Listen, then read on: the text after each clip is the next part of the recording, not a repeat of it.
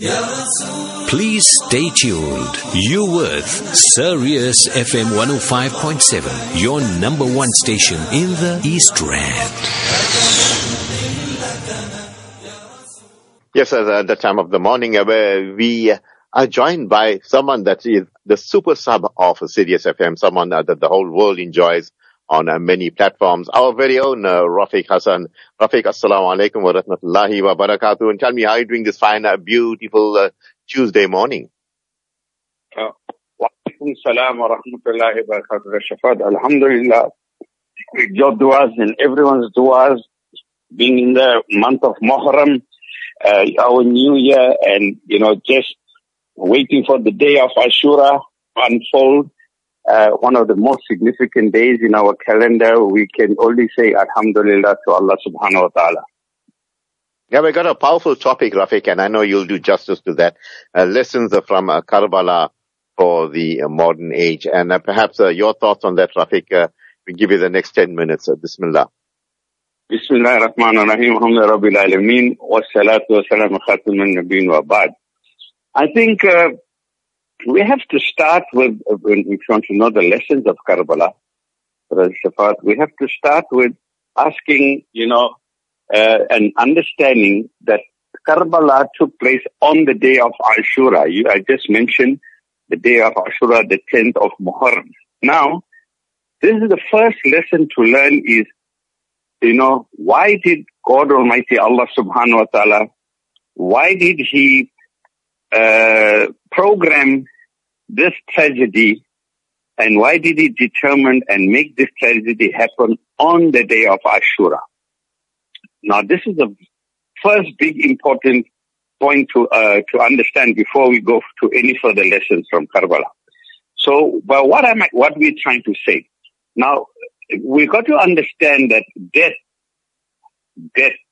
is prescribed and ordained by Allah subhanahu wa ta'ala at its prescribed time. Not a moment earlier and not a moment later. So this we all know about. This is very well illustrated in the Quran, and there's nobody who goes, who dispute this fact. So this incident of Karbala, the tragedy of Karbala, Hazrat Hussein radiallahu anhu with his family and faithful supporters, he left from Medina, to go and talk to Yazid because, people are complaining about Yazid and his rule, and he's not the right leader, bad habits, and he was also just nominated by his father, and there was no proper, self-appointed, and not elected by the people, and not having the qualities, all the vices that, womanizing and what. So he said, okay, let me go negotiate with him. And he was on his way to Kufa. He had to first come to Makkah on his way. So he went to Makkah, and then, after that, it was the month of Zil-Hijjah, obviously. Then after Zil-Hijjah comes Muharram. So after that, he then started making his way to Iraq, to Kufa, which was in today's Iraq. So it was a long journey. He left in the month of Zil-Hijjah, which means now the 1 month is gone. He's now entered the month of Muharram. He's approaching the Kufa, Iraq. This tragedy could have happened on the 1st of Muharram, could have happened in the last few days of Zil-Hijjah.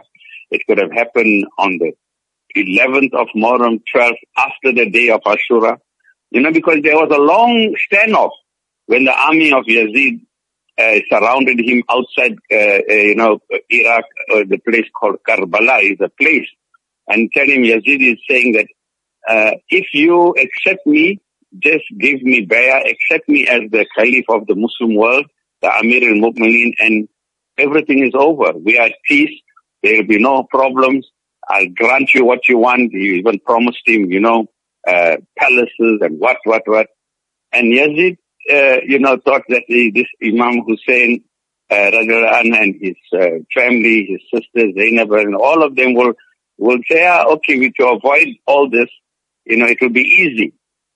But lo and behold, to his surprise, he said, I will give you my head, but I will not give you my hand. Which means that giving a person the hand to Yazid was a form of bay'ah, and bay'ah means acceptance of his leadership and his amirship or his khilafah, for accepting as the leader of the then Muslim ummah, the Muslim world at the time. And he refused to do so. But why did Allah subhanahu wa ta'ala make this tragedy to happen on the day of Ashura? Now we're coming back to that question. And this is no coincidence. Anybody who believes this was a coincidence, then they are actually negating the fundamental belief in Islam that Allah subhanahu wa ta'ala determines the time, place and mode of our death. It's ordained and prescribed, and it is going to go against the Quran. So this is ordained by Allah. Why? Now here's the first lesson. The lesson of Karbala is that Ashura was there not because of Karbala. Ashura, the day of Ashura was there from the beginning of creation. Chapter 9 verse 36 of the Quran, Allah subhanahu wa ta'ala says the number of months are 12, and out of these 12, 4 of them are sacred. And Muharram, our calendar starts with Muharram as the sacred month. So it was there. The day of Ashura, the 10th of Muharram, was always an important day in the calendar, long even before the advent of our Nabi sallallahu alaihi wasallam. Look, when the Israelites going across the Red Sea, taking them and splitting the sea, happened on the day of Ashura. The Exodus took place on the day of Ashura, on the 10th of the first month. This is also in the book of Exodus in the Bible. It's clearly stated that when they left on that night to cross the Red Sea, it was the 10th day of night of the first month. So you can see it tallies. And when the Prophet went after the Hijrah and saw them, Jews fasting in Medina, and asked them, why are you fasting? He said, well, Moses took us across the Red Sea. It was on this day. It was the day of Ashura. So here's the first biggest lesson, Brother Shafar. Allah subhanahu wa ta'ala made Ashura to happen, the Karbala to happen, the tragedy on the day of Ashura, because he knew Muslims all over the world observe the day of Ashura as a very sacred and holy day.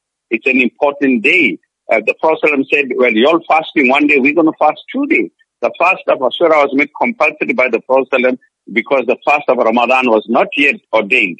And after that, it became optional. So the observance of that, the observance of other great events in history by various prophets, was always remembered and commemorated by Muslims all over the world. This is the important point. So which means the first lesson we're learning from Karbala that happened on Ashura, that this Ashura, the tragedy of Karbala, was so, programmed by Allah subhanahu wa ta'ala that till the day of judgment, all Muslims all over the world, wherever they may be, whatever nationality, whatever tribe, whatever color, they will be remembering that there was Hazrat Hussein radiallahu anh, the grandson of the Prophet ﷺ, and his great-grandchildren, and his close family and close followers, who refused to give the hand to a despotic tyrant leader. That was the message. But he says, I will not allow, it is not the teachings of Islam and my grandfather, that we must allow an unrighteous and unjust ruler to be our leader. This message, Brother Shafa'at, is one of the biggest lessons of Karbala. That they stood on the battlefield and said, you can have our head, you can take our life, but we won't give it to you. And I want to just say one more thing, and it is so, I have to bring it in. It is quite remarkable that it is during this Muharram, and tomorrow will be the night of Ashura, that the Taliban, who is also trying to follow into that example of the righteous Khilafah, managed to get their victory, right now in Afghanistan. It is happening in the sacred month of Muharram, and I'm sure by Wednesday, they'll be firmly in place, in the government with the Islamic Khilafah system. I want to end with one last thing, another lesson of Karbala. The night before, Imam Hussein radiallahu told his family and also said, see, Yazid wants me. He wants me to give bayah to him, to accept him. And he knows I'm not going to do it. So he's after me. I'm going to put the campfires off and you all go away in the darkness of the night. Go away back to Medina. Why should all of us suffer? And let me face him tomorrow. He can have my life. I'm already destined for it. My grandfather predicted it. He even told me what's going to happen here. And I'm ready for it. The next morning, Brother Shafat, when the sun rose, all 71 followers were still with him. And Imam Hussein told them, what's wrong with you people? Did I not tell you all to go? Why are you all still here? And listened to their reply. They said, yeah, but, we want to stand by you. He says, but isn't you were told that you must obey your leader? Doesn't Islam says, وَأَطِيعُوا اللَّهَ وَأَطِيعُوا الرَّسُولَ وَأُولِي الْأَمْرِ مِنْكُمْ? You must obey Allah and obey the Prophet and obey your leader. As your leader, I gave you instruction. Why didn't you go? And listen to the reply. There's another lesson of Karbala. Listen to the reply. They say, who should we listen to? Yes, you are our leader. You are the rightful leader. Should be the rightful Khalif of the Ummah right now at this point in history, 60 years after the Hijrah. But who must we listen to? Because in the Quran, Allah tells us, you must not abandon your leader on the battlefield.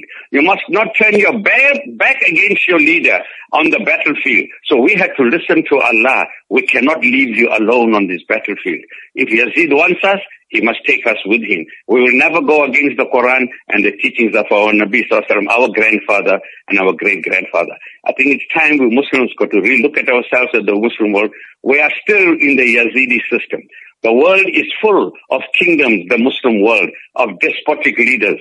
It's time we don't only talk about Karbala, but it's time we do something about it, like what the Taliban has done. And I think, we make dua for them, that they must show the world the example of a righteous Khalifa that runs on justice and a government for the people, by the people. It is just a slogan in the Western world.